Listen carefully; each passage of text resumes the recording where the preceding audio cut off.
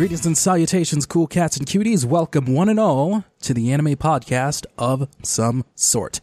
My name's David Majors. I'm also known as DJM, my initials.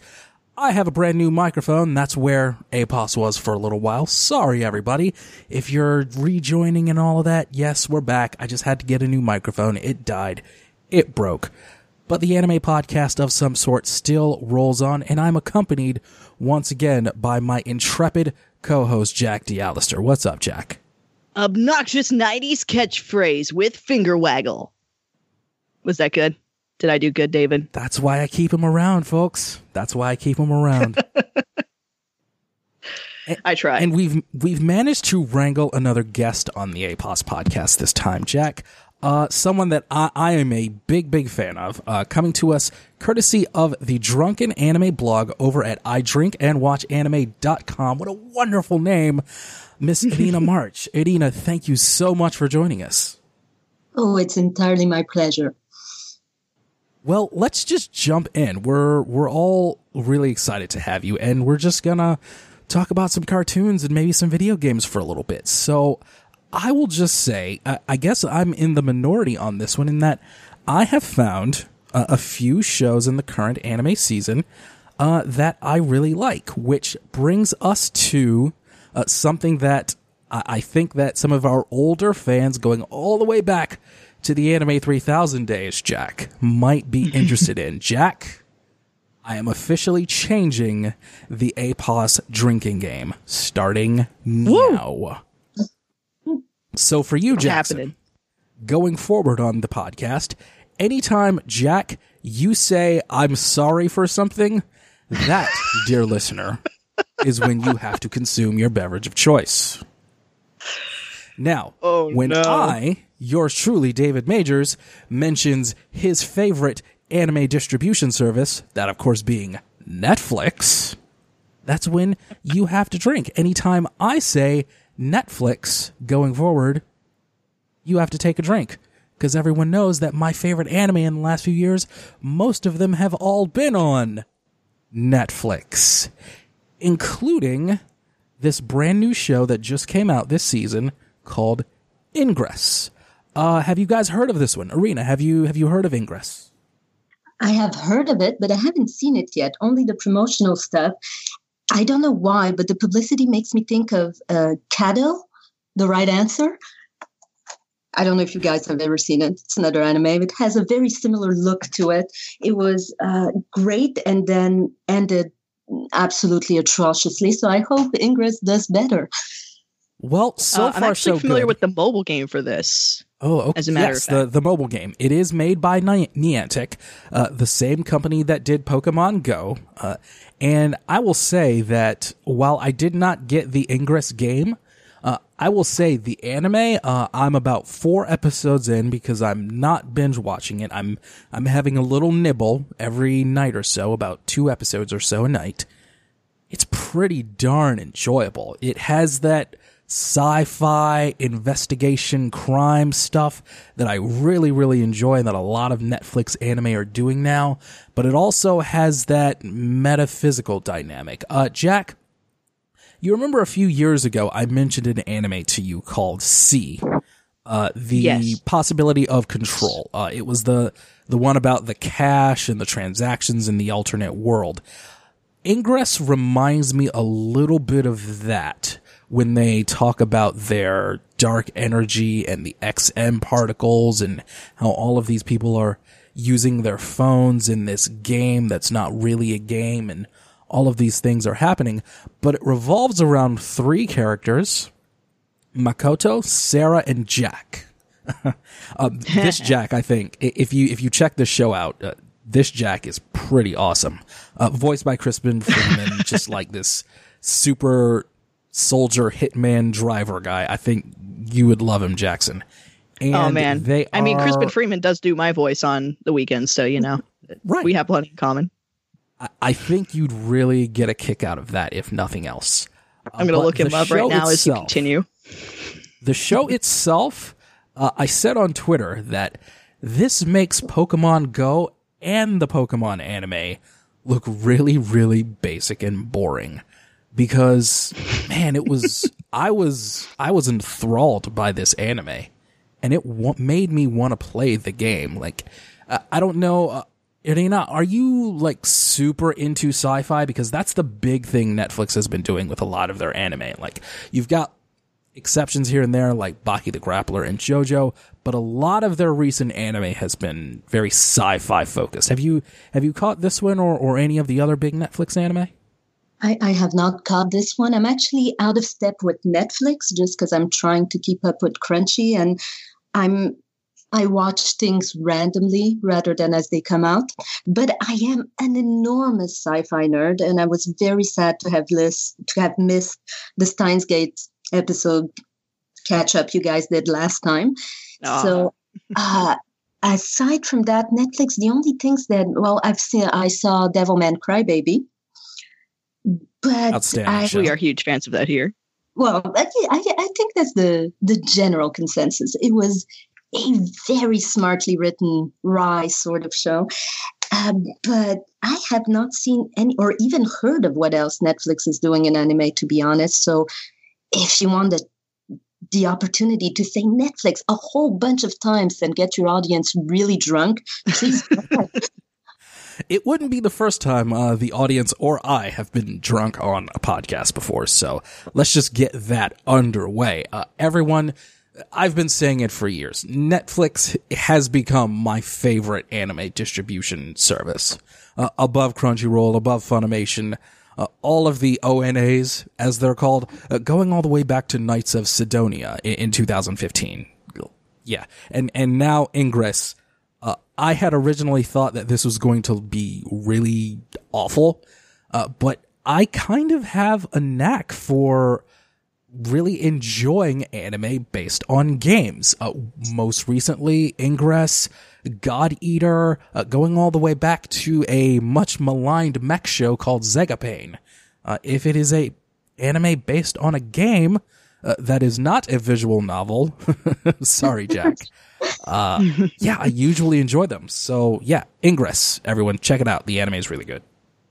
Well, say, David, have you seen all of those cute girl shows that are based on mobile games? You know, Pretty Derby, Cinderella 9 this season. I believe there was another one. Anyways, the whole slew of Moe shows that are based on adorable girls doing mobile game stuff. Interesting. So I guess this is just kind of a new chance to jump on a new subgenre or type of adaptation. The light novels, the graphic novels, manga adaptations, light novel adaptations, those are old hat. We got to move into mobile gaming situations. That's a lot of fun. I mean, as far as I know about the game, David, Ingress, because I know someone who plays it, you can basically, I think it's a really smart thing for them to have, the universe set up as they do, because essentially you'd pretty much just be a part of the universe playing the game if you did choose to pick up Ingress, which I think is a really nice way of integrating it in that sense. I'd be interested in seeing more things taking that kind of step forward rather than cute girls are playing this mobile game. I'd really like to see, here's this universe and this game that, so-and-so has developed. Now you can be a part of it. Like if Pokemon wasn't necessarily about Ash, but it was about someone who you could feasibly make in the Pokemon Go character creator. I think it's a character creator. Surprisingly, I was born in the 90s and am somehow uneducated on most things to do with Pokemon because I haven't said this in a while. Well, Pokemon Go does have a character creator. Yes, it does. I think that the idea originally was that Ash Ketchum, the loser that he is, was supposed to be an Avatar type of person, but nobody wants to be like Ash. Because Ash is a loser. Gary said so. I'm But I already like Ash. I kind of want to escape this reality. If you get me to play as Gary Oak, I mean, that's an automatic buy from me. That'll get me to play a real Pokemon game. If you get me to play the Gary asshole, I'd love to see what kinds of hoops that writers would have to jump through in order to have this character become likable over the course of your generic Pokemon adventure. Like, oh, Team Rocket's doing their whole environmental deal once again. Maybe you can grow a conscious and go and have the inevitable, like, it'd be the same game underneath, but you just have that added to it. I think that'd be a lot of fun. Anyway, I've gotten way off topic here, and I don't even know anything about Pokemon. I'm really glad that Ingress is doing well. What we're discussing right now, it really reminded me of what point you brought up. Gundam Buildcasters. Like, the general idea from what I saw from Gundam Buildcasters, because I never watched it, was that it was taking Gundam models and giving them sort of a fantasy model and putting them in their own world, rather than creating a Gundam series and its own universe, since Gundam is really all about selling toys, taking those toys and giving them their own kind of universe where you are the pilot of the robot that you made. So maybe that's what Ingress can sell on. But it's already on Netflix, so I guess it doesn't really need a whole lot of help. Maybe it'll get a season 2. Be the Beginning is getting a season 2, and that makes me really happy. But, Irina, what are you checking out this season, if anything at all? This season, I'm currently watching Bungo Stray Dogs, the season 3 that's come out, Demon Slayer, Vermouthable, and Cinderella 9, which is a very derpy mobile game adaptation. Well, since we're on the subject, I'd like to know a little bit more about that one. Well, basically, I'm sorry, David. It's one of those cute girl shows with girls playing baseball. It is incredibly generic, very tropey. I do like with baseball. Paper thin characters, but I don't know. It's comfortable. It's the type of show you forget about like the second you turn off the TV. But while you watch it, it's a good time. It's okay. It's cute. I've got something that I can attribute many characteristics to that going forward. But I actually used to watch, this is really reaching back. This was back when they were releasing like the original dub of Sailor Moon still. I happened to catch an advertisement on the VHS because, you know, who wants to rewind or who wants to fast forward through all that? You get free clips of anime there. And it was advertising something called Princess 9, which I did end up tracking down and watching a bit of. And I just gotta say, like, anime really does baseball some justice, and that was also had to do with a female baseball team. So maybe anime just does ladies baseball justice. I actually own Princess 9. Oh yeah, and yes, nice. Princess 9 was actually a very decent, a surprisingly good show. And you're right, I wouldn't be able to watch to sit through a baseball game in real life, but that was exciting. No, I have done this, and I do enjoy baseball anime from time to time, so now you've got me intrigued about Princess 9. But now, guys, we have to go from something as beautiful as the game of baseball to something very, very, very ugly. Something way past cool. It's so past cool it reached the event horizon. Not cool at all. It's not cool at all. That's how way past cool it is. It missed so hard. Once again, everybody, to new listeners, David here is a lifelong Sega Genesis loving Sonic the Hedgehog, true Sonic Blue fan. So we have to talk about the trailer for the Sonic the Hedgehog movie. And oh, good gravy gumdrops. It was something, all right, and there was pretty much ubiquitous disdain for the design of Sonic. Nobody liked it.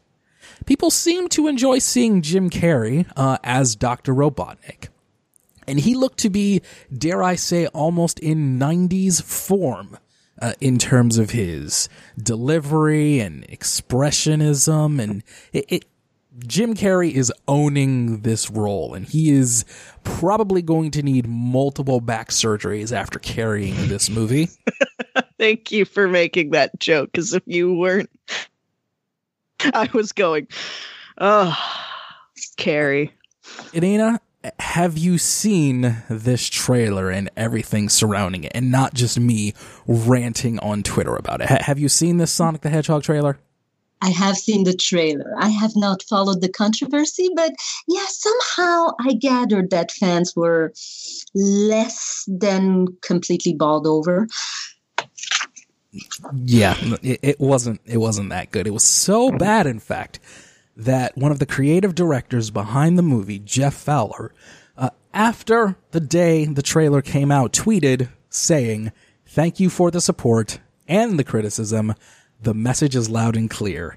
You aren't happy with the design and you want changes. It's going to happen.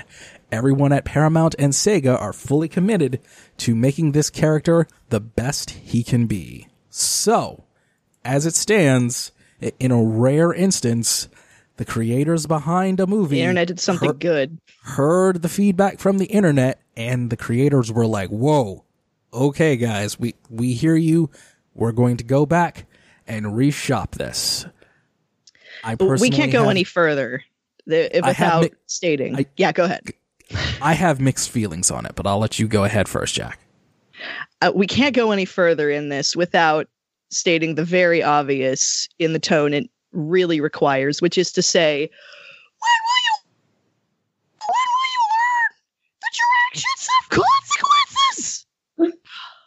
I agree. Okay.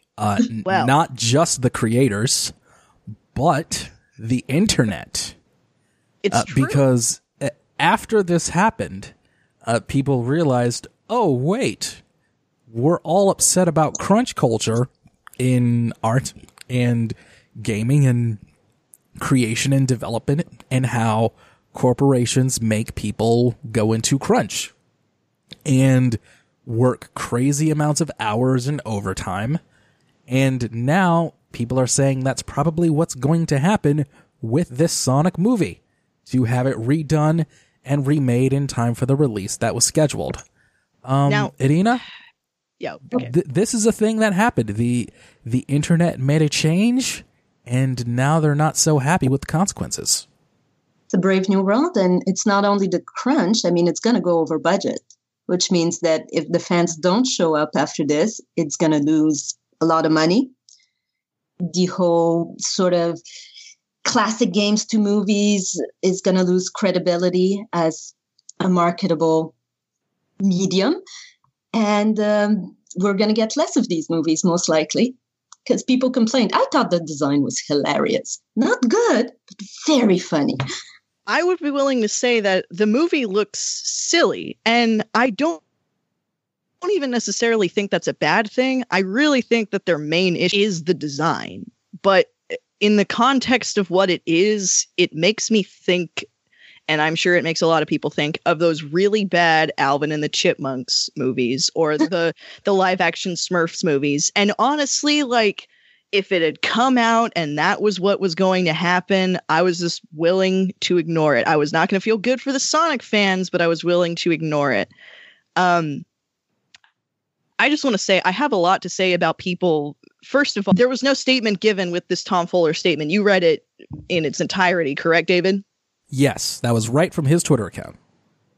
There hasn't been any statement made, to my knowledge, of any kind of pushback on the date. However, I love that people immediately thought that there was going to absolutely be no delay whatsoever. That's not how anything works. Can I just say that people from both sides of the argument saying this is a good thing that we're getting change, and people on the other side going, so you've decided to whip the backs of the animators themselves and wring out their sweat and blood in order to fully render all of the new frames, right? Like, no, that's not, like, nothing has come forward saying that there's any kind of, okay, we're going to release it as on the same day, because that's that's crazy talk. That's absolutely insane. But then there's people from the other. It's supposed to be about 6 months from now. Yeah, there's nothing coming forward that says we're delaying it, but there wasn't anything that came forward about we're gonna just release it on the same day. But I'd be willing to say that if you think about it for more than 2 seconds, wouldn't it kind of go without saying that there's going to have to be a delay, even if it wasn't mentioned? I really can't move past that. I'm just kind of like, internet, please. Calm down and maybe be a little patient with this, especially since like there's probably got to be like an estimate made at least. Like, I'm just surprised that it was even brought up that this change has even been made. So, you know, I can't imagine, since this is so unprecedented for the internet and film culture as a whole, stuff's got to be figured out, peeps. I imagine it will be. Not only the fans and the internet, but also the man who designed and created Sonic himself, Naoto Oshima, former Sega designer and artist, the man who drew and created Sonic the Hedgehog, tweeted that he is very humbled and very grateful that his vision of Sonic is the idea that people hold in their hearts. And he admitted that when he saw the trailer, he was worried. So it's also rare because if you remember Dragon Ball Evolution, when that came out, Arena, if you remember this, when Dragon Ball Evolution came out, Akira Toriyama, he was rather ambiguous about the whole thing. A lot of times, artists, when something is adapted in a different way, that they'll kind of be quiet about it. And this was different in the case of Naoto Oshima. He pretty much said, I don't know about all that. This was the first example that I can remember of this happening before something came out. And I don't know, maybe seeing the guy that created the characters say this might have changed some minds too. Now, David, I've got a question, and this can go around the horn as need be, but there's been some redesigns going around.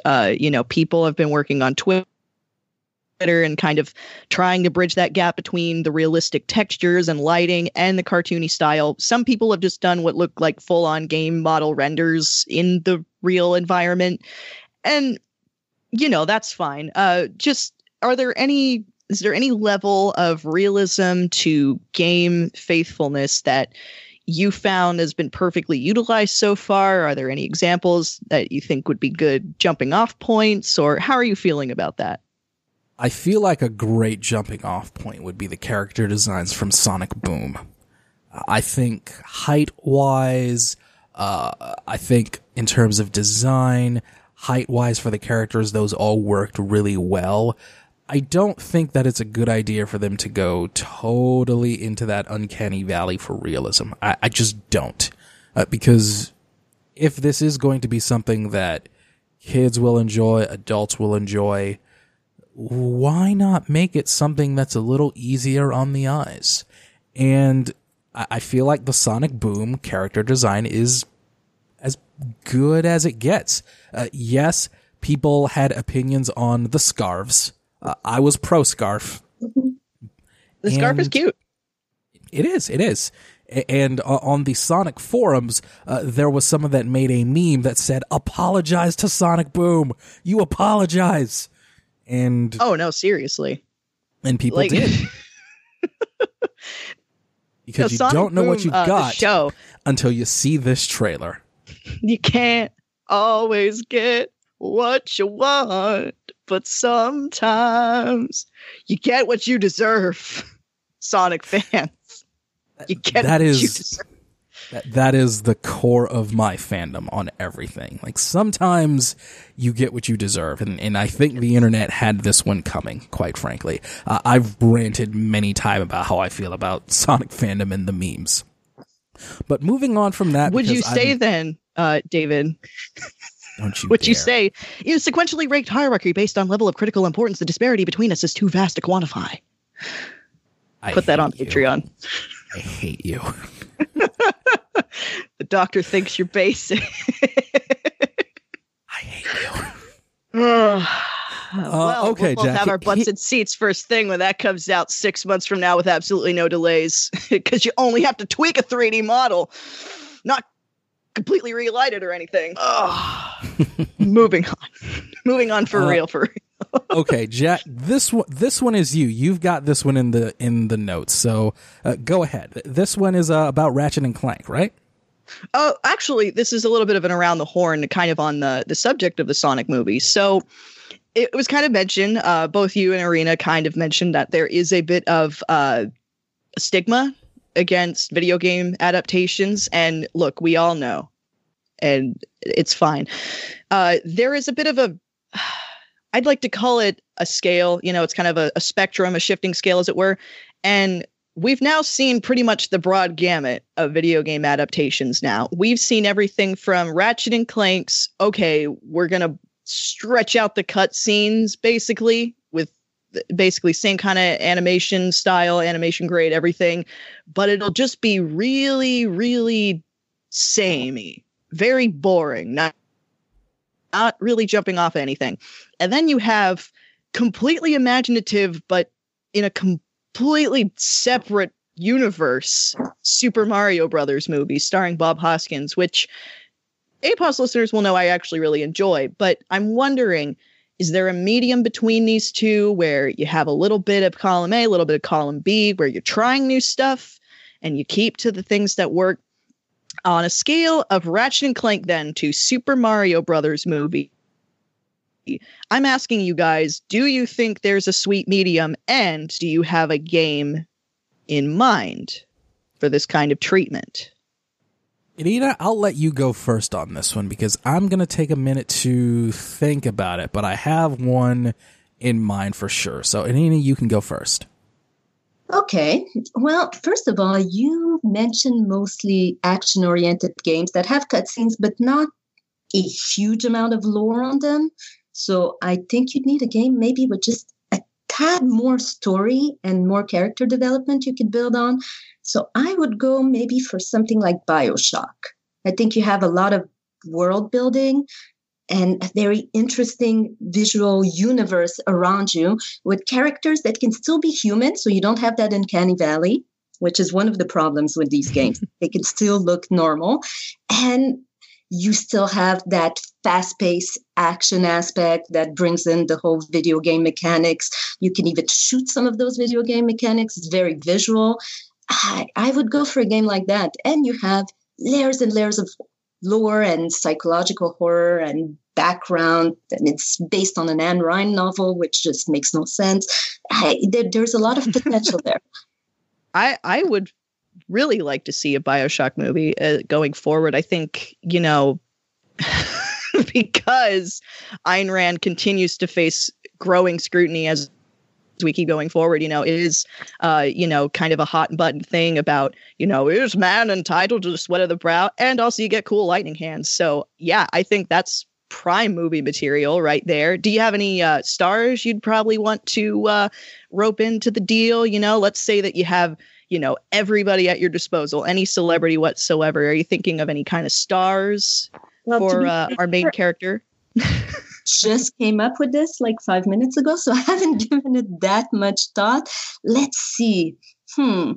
So our main character is the least developed one, right? Because it's the audience surrogate. So you just need someone good looking, I'd say. Paul Rudd. There okay. You go. We can gender bend it. We can have very attractive women. How about Charlize Theron? True, very true. Honestly, it's a game adaptation that has reached a lot of scrutiny as well, that again, against all odds, I seem to really enjoy. But I did like the fact that they gender swapped the main character, the protagonist for the Silent Hill film.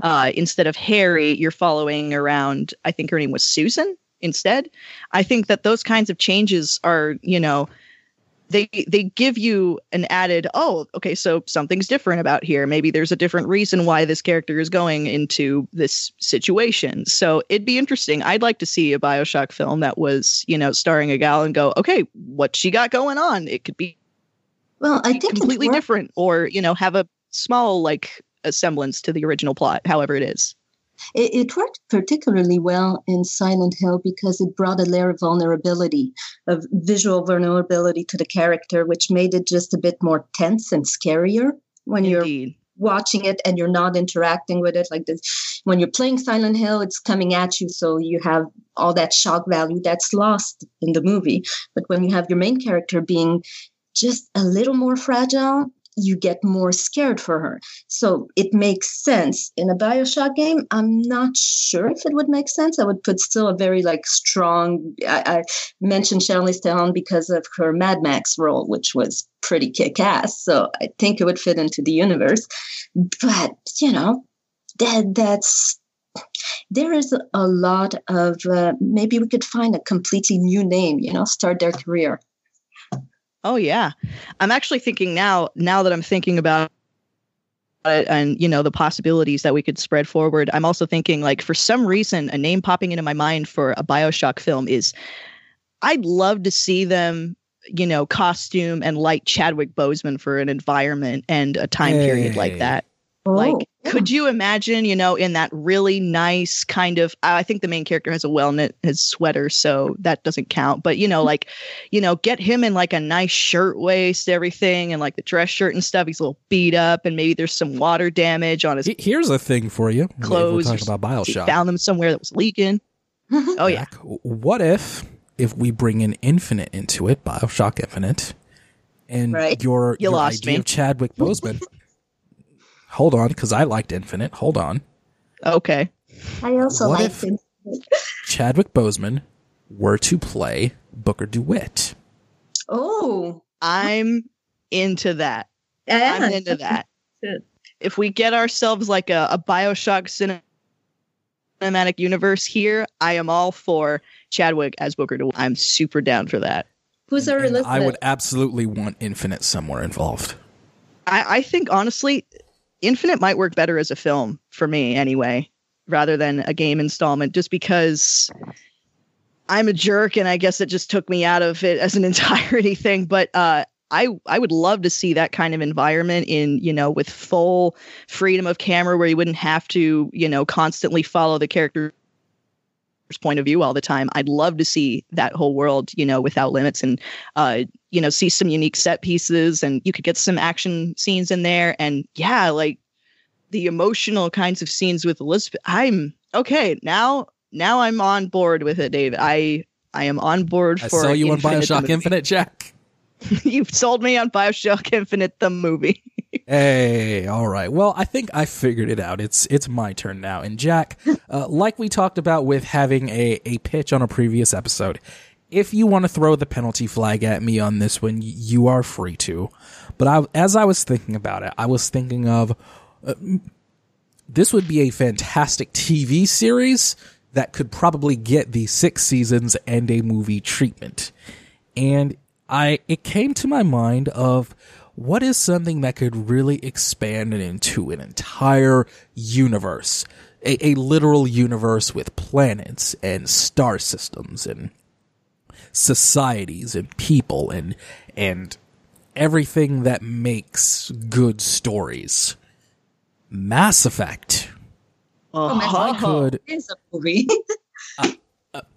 I could see Mass Effect as a sci-fi series in the vein of a show like a Battlestar Galactica, like a Dark Matter, like The Expanse, and yes, everybody, like Star Trek. Are you keeping the same ending as the Mass Effect 3 ending? I did not hate the Mass Effect 3 ending as much as most, but I think that I would probably do something a little bit different. Because I do believe in the galaxy having peace at the end of my giant space opera. So I would probably do something slightly different. I would tweak it slightly. So I would make Mass Effect a 5-season series on the Sci-Fi Channel and then give it its big budget movie to make its giant massive conclusion. And as a star, I would take a actress that I've recently become a big fan of, and her name is Zoe Palmer.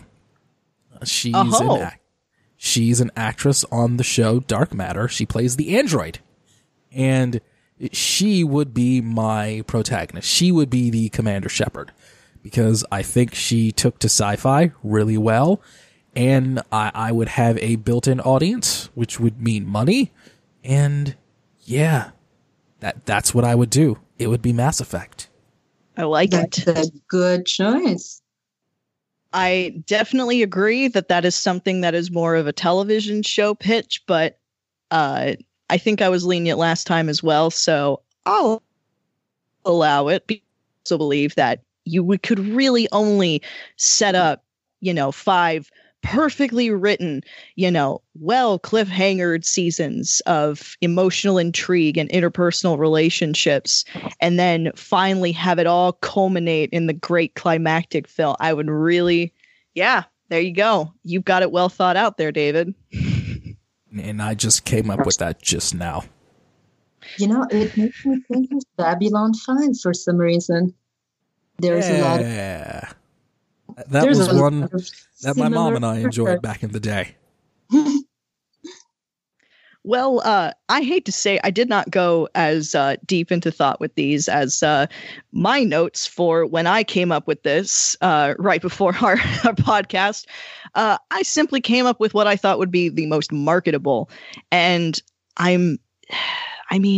there are bits and pieces of media flying out there of this already, but is it really that noteworthy if no one's talking about it? I'm talking, of course, of the underutilized but very popular sci-fi dogfighting series of Nintendo's known as Star Fox. It's animals in space doing completely marketable dogfighting maneuvers, and wouldn't you love to see that in movie grade animation? Because this has to be animated. It cannot be that uncanny, not live action that Disney is trying so hard to keep having be a thing. And I guess Sonic is continuing to follow with that. But I really feel like, yes, it's yet another sci-fi story where you're just following a bunch of ships and everything, but it's so easy to understand. The characters are so massively in your face. They've got some excellent personalities to go off with one another. You can get all the celebrity cameos in there that you want. And I have here in my notes that for my possible casting, that if Chris Pratt is not at least Star Fox, he should have like a cameo. There is the stoner dog Bill. He'd make an excellent Bill for like a, hey, I'm just gonna fly in for 2 seconds and then I'm gone. Bye. I don't know. It'd be even better if maybe they had like a specially made raccoon model for him. There you go. I know it's the wrong character, but Easter egg got an Easter egg. Would you want, Jackson, this to have, say, some DoD consulting, so you could use like real life planes or planes like from the Ace Combat series where they're souped up super planes and it's a wild, crazy, almost Metal Gear Solid-esque plot for your Star Fox movie? I absolutely would love that. There are some previously made fictitious crafts for the series, the R-Wings and such, and the Great Fox, that I would like them, of course, to base everything off of, but the realism, I would love for them to get a little bit deeper into that. And this is where I'm going to also admit that, David, I kind of cheated a bit. It's not a movie necessarily, but there's something with that kind of tone that already exists. And I believe we might have talked about it on previous installation of APOS, or maybe even harkening way back to A3K times. Do you remember the web animation A Fox in Space? I vaguely do. A Fox in Space. Vaguely, yes. So for you and Irina, I'm going to just remind you that this is a single guy's passion. One fella working, I think there's 2 episodes strong now, because again, it's just one guy doing it. This is taking him all these years to make 2 episodes of a very smartly written, quippy, well animated, beautiful, kind of like neon vaporwave 80s aesthetic kind of Star Fox adult animated cartoon series. You know, there's intrigue. You've got Wolf bailing him out and bringing him in to meet mob boss Andross. There's all kinds of really great ideas going in here. And again, it's only 2 episodes strong because it is just this one guy doing it. And I mean, spoilers for all those years ago podcast, Nintendo didn't take it down. They just kind of made their own subpar CG anime. So, you know, if that interests you, like, please take a look at it, pick it up. You know, it's just a couple episodes. That's the kind of tone I'd like to see them take going forward. And I cannot stress this enough. I think that sort of thing needs to be used sparingly, but it is so awesome to see in properties like this. And it could have worked, but it could have. And that's as far as I'll leave that. And guys, if you have, listeners, your own idea of what you might want to pitch, add us. I'm at Call Me DJM. Jack is at Jack D. Tyler D. Let us know your pitch. We're open-minded, or at least Jack's open-minded. I'm open-minded sometimes. Yeah, let us know. We want to hear your pitch. I came up with an elevator pitch idea thingy a while back. So yeah, let us know. At us, why don't you? Jack, what's this about yokai you put here in the show notes? What's this all about? Jack's watching some anime, David. Hey. I'm watching some anime. It's an anime podcast, everybody. Yay! Thanks to our good buddies at Verve. This is not sponsored by Verve. I'm just watching Verve. I came across the Morose Mononokean because I just typed in yokai into the subject line and search in Verve because, David, I like me some yokai. And I see here in the notes that, Irina, you also like yokai. So, you know a little bit something about this series, it looks like?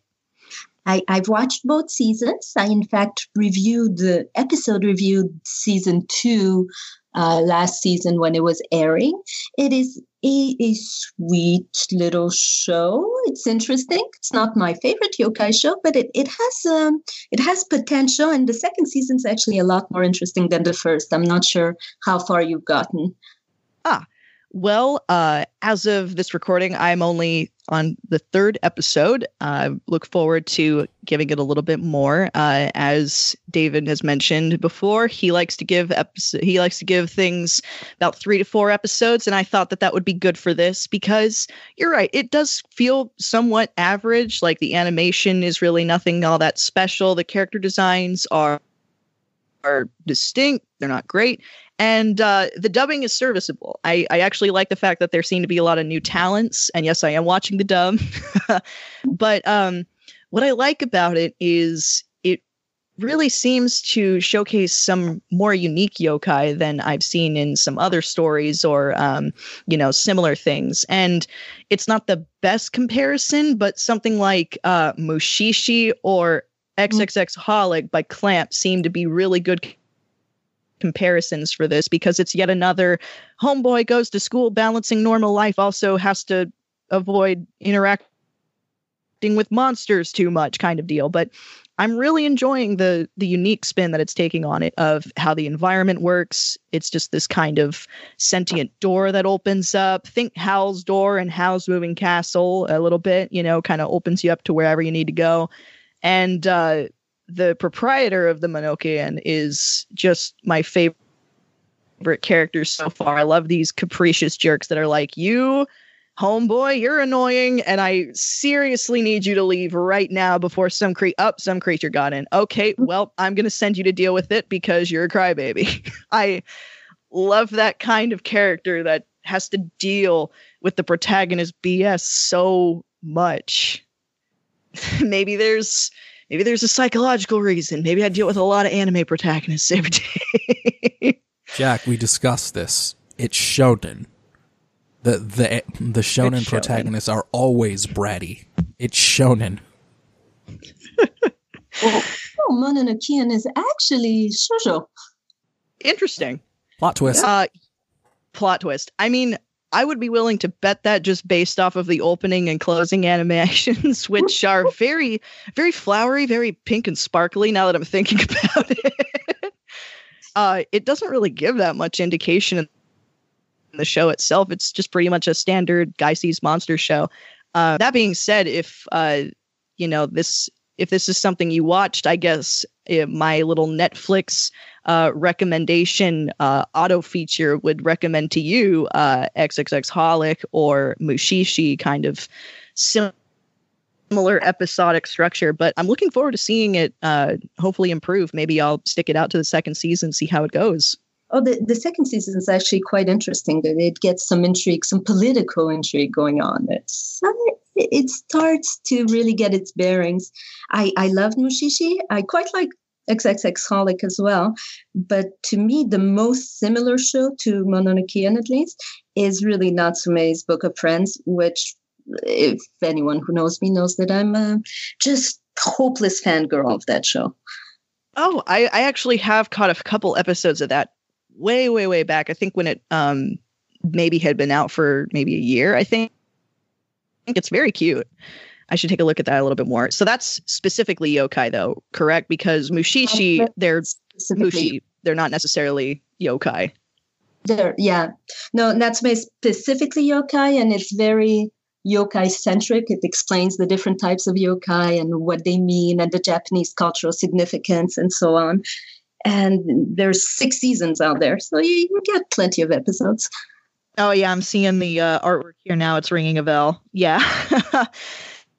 No, yokai are absolutely interesting. For those who follow me on Twitter, you might know, and those who don't are now going to get a little refresher. I have a Tengu character for a Pathfinder campaign who is pretty much just kind of taken over the popularity of the entire rest of my drawn cast, and his name is Scrum, and he's fantastic, and Tengu are just great. I enjoy them very deeply.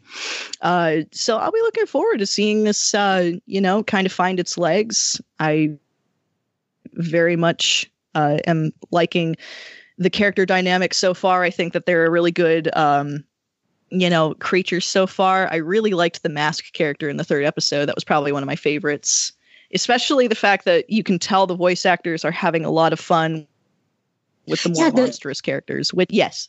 That's true. It does sound like the voice. Oh, well, I haven't seen the dub, but in the original, it did sound like the voice cast were having a good time. That was pleasant. Oh yeah, I think that it just had to regardless of the cast, that would be the case, because who doesn't want to play a fun monster? The Eccentric Family is a show that has some fantastic Tengu characters, a lot of them, and just great. All right. I will have to take a look at that because, as I've mentioned, Tengu are pretty extra rad. And then another anime that I've been checking out, and I'm a little bit further on. I'm on episode 4 of that. I just want to say a quick shout out to friend of the show, Christopher Ferris, who we just had on recently. He has a little bit of a secret talent. He put out a thread basically saying, hey, pretty much any kind of sports anime, any kind of sports events, there's an anime for it. And so I half jokingly said Stage Combat, although I firmly believe that stage, musical theater in general is one of the most intensive contact sports. But he delivered with Starlight Review. And can I just say, it's great. Sorry, no, it's Review Starlight. How did I get that wrong? Review Starlight is pretty great, David. In the case of this Twitter thread, Jack, I saw it too, and then I threw out rugby. But I don't think Chris ever got back with me on that one. Chris, if you're out there, if you're listening, if you have a rugby anime, please let me know. Because I think I missed his reply on that one. I don't think, as of right now, as it stands, as we record this, there is no rugby anime. If there is a rugby anime, guys, please let me know. At me, call me DJM. I promise I will not snap at you. I promise. Does Aisha 21 count? That's football. That's American football. So rugby, not quite. No. No. David just really wants to learn the intricacies of rugby that only anime can satisfy. Because let's be fair, guys, when it comes to anime sports or anime events, they really get into the nitty gritty of stuff. Or they'll just kind of generalize and hope that you don't notice. But we're not talking about Kakegurui's gambling games here. We're talking about sports. And I gotta say, there hasn't been any tech talk in Review Starlight, as it's a little bit more fantastical and non-diegetic than I initially thought. But wow, is it really greatly animated. I won't spend too much time getting into the detail here, but I would really much recommend that if you're looking for something a little bit different, this might be what you want, because wow, this is very different than I was expecting. Gearing up, you go into this pretty nice looking prep school where all of these want to be stars are working on a musical review in their theater program. And pretty quickly in episode 1, things take a turn for what seems to be some kind of elaborate dream sequence. It's quickly revealed that all of these girls in this program are secretly competing in, I'm not going to beat around the bush, it's basically Fencing Fight Club. They put on these really excellent, beautiful, gorgeous uniforms. Think each had a very, similar kind of, elaborate uniform. They get their rapiers out and they go to town. And it's just really, I have no words. I just didn't expect it to go there because... Jack, would you say these secret competitions are fenced off from the rest of the world? I would.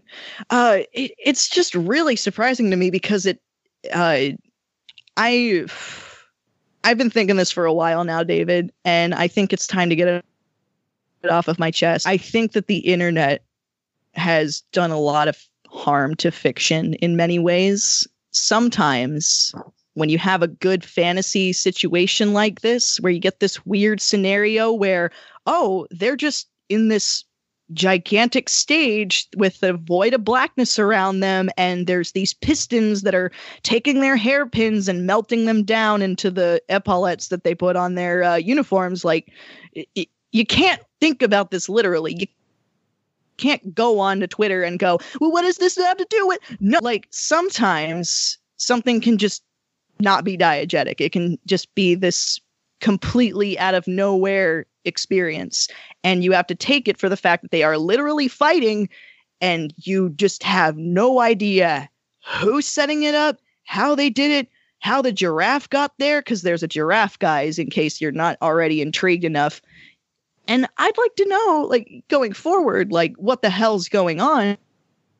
But I just gotta say, it's definitely capturing that sense of the stage where you don't have to care where the stage is. You just have to watch the freaking performance. And I think that's pretty excellent of them to be able to handle that within this plot of it. Like, okay, well, once you're done, you can't talk about the fight with the people that you just participated with. Like, there's all these kinds of interesting little tidbits to it that are keeping it from being so fully fleshed out and giving you all of the details as to what it's going. It's very, very good fantasy. And it has definitely gotten both my curiosity and my attention. And like I said, the fight scenes are like, I complained about the animation in Yuri on Ice because it's bad. But I'm saying the animation in this is good.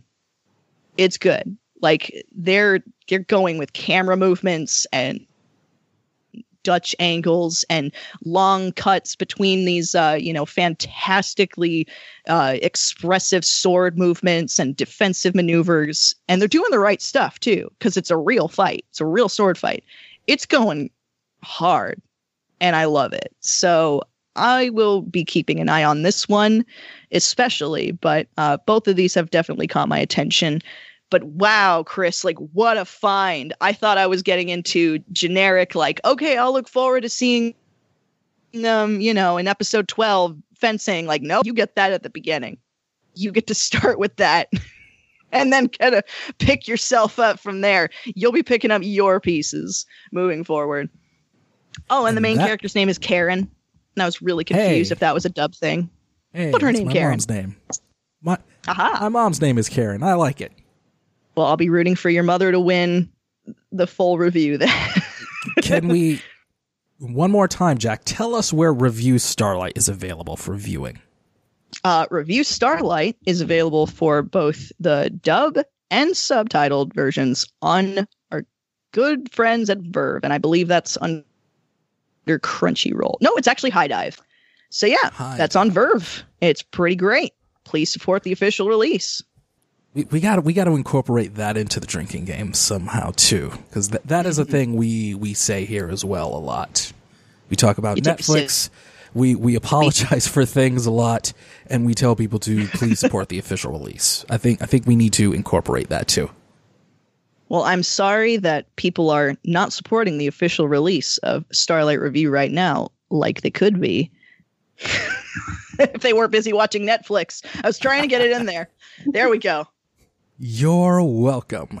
Now, Adina, let's bring it to the main event of the evening. I was reading one of your pieces. Interrupt you for 1 second and absolutely. say, all out anime. It's a rugby anime. All out. Yes. Ooh. All out. There it is. Been found. It has been found. Adina, that is absolutely fantastic. I am looking at this in real time, and you guys can hear my keyboard clackety clack. Yes, this is rugby, and I'm there. It is all out. There it is, and Adina, you win. You win. Thank you. So now I'm going to take this time, since I can't buy you a drink because this is a podcast, but you win the game. So I'm going to take this time now to talk a little bit about something I saw on your very website, the Drunken Anime blog. Dating sims are for lonely losers and other lies. Now, I loved this article. One, because you subverted the entire concept. And two, because for people out there that might already know, I'm kind of a judgmental bastard. So I saw this and it immediately caught my attention. And I am someone who is known as being a bit of the lewd police. I do not suffer lewds greatly. So when I read this, it caught my attention of saying, okay, we all know the stereotype of those that play the dating sim games, especially the more explicit ones. But then it kind of went on from there, and I really loved your insight, Adina. So tell me what you were thinking. Tell me your thoughts when you were going through this and playing some of these games. Well, like I said in the article, much like you, originally, I had a lot of preconceptions and just, I am not the lewd police at all. So the fact that there were some more risque materials wasn't problematic in my opinion, but it seemed sort of like just a waste of time. And I basically just picked up a game to make fun of it because I'm a bit of a jerk. And it turned out you fit in perfectly with us, I promise. Right. I feel right at home. It turned out to be weirdly fun for reasons that I didn't expect. Now, like any other form of mediums, there's good ones, there's bad ones. There's a lot of bad ones. But the bad ones are stupid in a very harmless sort of way, in a non-annoying way, just the type of stupid you could laugh at and make fun of and know that no one out there in the world is taking this seriously at all. And whereas the smart ones, they can actually get you to think about yourself a little bit in a way that I found rather unusual, rather unique. It's a game that's very, for lack of a better word, boring. These types of games asks you to do very sort of mundane actions, just basic conversations with basic people that aren't really interesting. The main characters are Persona. often... I am selling it. It's incredible. The main characters are often not that since they're supposed to be an audience surrogate, they're not that special. Everybody's supposed to see something of themselves in it. So they're not written as fantastic, which means that you're trying to pour yourself in and force your own personality onto it in a very sort of unique way, a way that you don't do with other games because there's nothing else to do. And you start to really figure out who you want to be, not necessarily who you are, but who in an ideal world you'd want to be perceived as, because you have no choice. That's the only way that you can really interpret these types of games. And I found out a bit about myself. Not all great things. Some were interesting things, but I started to see what somebody else might see in it. It's really not a simulation for any sort of relationship or for real life interaction in any way. It's more of an exploration of, in an idealized world, what would you like people to see you as? And also, it's just a way to live in a completely ridiculous soap opera, which once in a while is really fun, especially a few drinks in. Speaking as a wrestling fan, I can definitely relate to the soap opera dynamic. But you mentioned something about the living in a world, and it made me think that maybe I've been looking at these games the wrong way all this time, and that maybe I should start comparing them more to RPG games, as opposed to them being kind of their own little weird genre that's all on their own. Maybe the dynamics are more like RPG games with different characters that are different archetypes and personalities, and you being the protagonist, that's your own personality. Maybe if I were to interpret these more as an RPG game with choices and how they go and how things turn out, maybe that's the way it can go. Because there are yes, I was going to say, because I don't dislike RPG games for the most part, but go ahead, Jack. There are a number of games that come to mind for this. I happen to be not too much anymore because they are very time consuming, especially the ones that are more heavily, focused on the writing and the world building. A number of games come to mind that have a very, leveling up system because, you are correct, Irina, in that these have a lot of very basic tasks that you have to accomplish a lot of times. And sometimes you'll even have to level the character by accomplishing these basic tasks in order to complete certain criteria.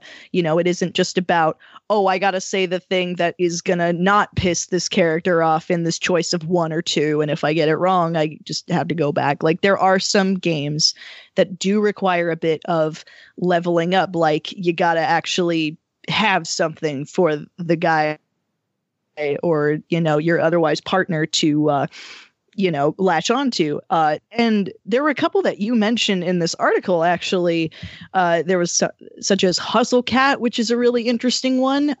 And you made note here of the fact that is a game where you can pick your own gender, Irina, which I think is very great. And there are a widespread there is a rising amount of games that will primarily have maybe all male partners, but maybe one female option for an otome game, or I haven't really seen the case otherwise. And you also mentioned that there is a lot of lack of gay dating sims. Don't I know it? But, I'd like to also see the opposite be true. But there are, at least for the otome side of things, there is a little bit of more choice occasionally happening. And you make a great point about these really feel more like they're meant to set up a premise of a world or a certain kind of system that exists in a pre-existing world or otherwise. And then the characters are also either part of it or some other sort of complement to the world. Like, I see you have a screenshot of Oz Mafia here, which, if anyone cannot tell from the title, is a combination of mafia families and Wizard of Oz characters. And it's, are you not entertained just hearing that? Like, if sometimes that's all you need. Like, the pitch can be intriguing enough to look at on its own. Let me just tell you, in one of the early stories of the game, the main character, which is the lovely lady called Fuka, loses a beauty contest to a duck. I was the duck. Username jokes, people. As you can see, Jack is quacking up at that joke. I made me laugh, and that's what matters. That's the important thing. If you can make yourself laugh, nobody else. It's kind of the core of this podcast. And, I mean, if this is, I think that there can also be a point made that maybe the reason why a lot of people haven't necessarily understood that there is kind of a range to the quality of dating simulators, that, you know, maybe the ones that you've seen are just kind of more of the same. Like, I can think of a couple people off the top of my head that are probably thinking of, Sakura Wars, Sakura Samurai, all of those terrible, terrible Steam games that have, you know, topless women all over that look like they're 15 at best. You know, those certainly exist, but, you know, there's a very interesting kind of spectrum to it. And I think that there's also a point to be made that sometimes those really bad ones can be entertaining. I'm not willing to go and delve in there, but I can see the point made that, you know, maybe if you're intoxicated with some friends and they've got really, really bad Steam libraries. There's a wonderful Jack, it sounds like you have experience with this.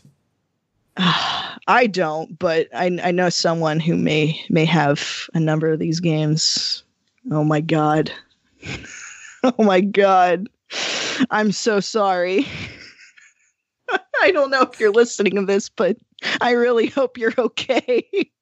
Now, Irina, I will ask you, if I were to play a dating sim, what would you, if you had to pick one, what would you recommend? Well, if you want a good, let's call it a deconstruction, something that has some, it goes interesting ways. It's been adapted into a horrible anime, but the game is very good. You could try School Days. Oh, yeah, that anime was definitely something. Now, you have to understand that the game actually, it's smartly written, meaning you can have a very happy-go-lucky, cute, traditional experience playing it. It's really dependent on your choices, and it branches out pretty wildly. I'm interested by the twists and turns that you're saying. So, School Days is the one. Doki Doki, this could call it a precursor. The idea is there. Noted. Very noted. School Days. School Days. Well, School Days Irina, can be found on the App Store and on Congregate, of all things. Interesting. Wow, it's on Linux. Haven't heard that in a while. That's amazing. My hat in the ring would be, at the very least, check out the premise, and at the very least, the character designs of Amnesia. That's probably one of the more basic dating sims, more on the Otome side of things, and it gives a fairly easy to understand trope as to why you kind of have to re-garner your relationship with these people. Character designs are pretty out there, but honestly, I think that tends to be people's draw to a lot of these. I think you even call them like over-accessorized personifications in your article, Irina, which I think that's it. That's exactly what they are. But that one is pretty like up there in terms of being more straight with just kind of doing your basic dating sim. And there is a massive amount of drama and such. And I believe there was actually an anime made of that. Let me double check to see if that's... There is.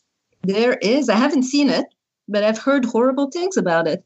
Oh dear. Well, maybe not check out that, but Amnesia was one that I had, a lot of interest in because, again, it does have like a fairly clever way of, it has going about the. Yeah. Mm-hmm. So the anime, I'm not finding where you can watch it. So yeah, that's probably for the best. Yeah, it is. That's it most too bad. Definitely is. This episode has been the best. It's been a joy. And Irina, thank you so much for coming on the anime podcast of some sort with us today. And thank you so much. And please let everybody out there know what you're up to and where we can find it. Well, I am writing daily on my blog. I drink and watch anime, as you've mentioned before. Otherwise, not doing that well. I'm working, which is sad. But this has been really so much fun, you guys. If ever you want me back on, I'd be more than happy to join. And it's been a real pleasure and a treat to be with you this evening. And Irina, thank you again. Jack, thank you. We did it. We got another podcast out. This is the anime podcast of some sort, everybody. We did it, and I'm quite satisfied with how this has turned out. Jack, I know you're doing all sorts of things. I'll just say I'll see everybody at Colossal Con in Sandusky, Ohio. And Jack, wrap it up. Take us out. Alrighty. You can find David Majors at Call Me DJM on the Tweeter Twatter. I'm at Jack D. Tyler D. Please check out the anime podcast of some sort on all available podcatchers, all kinds of audio listening devices. We are on iTunes, Stitcher, Spotify, SoundCloud, all them good things. You can also ask for it by name with your Google Home or Alexa. So, anime podcast of some sort. Also check out deltajulietmike.com for all related show notes and other goodies and tidbits. And please check out my art blog and other also tidbits and goodies at Duck Behind the Wheel on the Instagram. For David Majors, for Irina at I Drink and Watch Anime, and Jack D. Tyler D. Thank you so much. Watch good things, do good things, be good people, and Shrek dies in Endgame. Have a good night.